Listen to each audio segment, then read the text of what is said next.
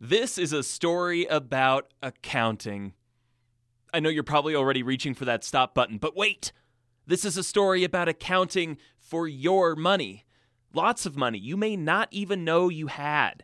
It's buried on federal and tribal lands in the form of natural resources in states like Wyoming and Colorado. In this report for Inside Energy, Amy Martin looks at the controversy around how much companies owe you when they extract those resources, and how much you're allowed to know about it. Accounting is not sexy, so let's start with two people who are, Ryan Adams and Taylor Swift. Did you have to do this? I was thinking that you could be trusted. This fall, Ryan Adams released an entire album of Taylor Swift songs. He called it 1989, just like she did. In exchange for using Swift's property, her songs, Adams has to pay her a portion of whatever money he makes from selling that recording. That's known as a royalty. 'Cause baby, now we got that. You know we used to have that. When it comes to natural resources on public lands, the American people are Taylor Swift. We own the property, in this case, coal, oil, and natural gas. The companies that want to extract those resources are Ryan Adams. They pay us a percentage of whatever they make from selling our property. Those funds are our royalties, paid to us in the form of deposits into the federal treasury. Be fine, got scars on my To make sure we're paid the right amount of royalties, somebody has to figure out what those resources are worth at the time of sale.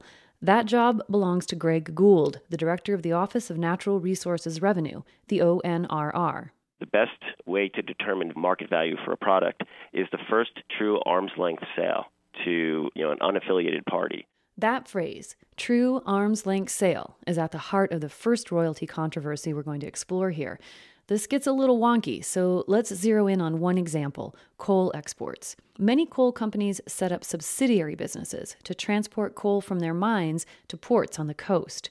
The coal is essentially sold twice, first to the company's own subsidiary at the domestic price, and then to a foreign customer, like a utility, for a price that could be many times higher.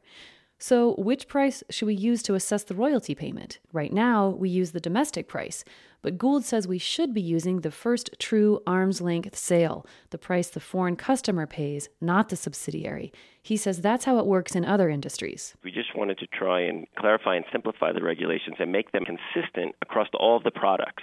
The coal industry sees it differently. We would argue that ONRR is trying to make the valuation system much more complicated. Rick Kurtzinger of Wyoming-based Cloud Peak Energy, one of the country's largest coal companies, says it is fair to base the royalty rate on the domestic price because the coal is the same, no matter where it's headed after it leaves the mine. And so a train can be loaded to go to Detroit Edison, or it can be loaded to go to a South Korean power plant. It's comparable coal produced in the same period and of similar quality. But if that comparable coal ultimately fetches a much higher price when it's sold to the South Korean power plant, don't Americans deserve to receive a higher royalty for it? Industry says no. They say the price difference is due to transportation and marketing costs, which they are legally allowed to deduct. But here's the thing. To verify that they're calculating those deductions fairly, we would need to look at their books. And that leads us to the second issue at play here, transparency. Only the ONRR is allowed to review the industry's accounting records. Ryan Adams has to disclose to Taylor Swift exactly how many copies of her songs he sold last year. But when it comes to our natural resources, The American people do not get a royalty report. that's Dan Bucks, former director of the Department of Revenue for the state of Montana. He says the American people have been left in the dark for years. They're not told what they're being paid or not paid, and they should know. They have a right to know. So, how much money is at stake here?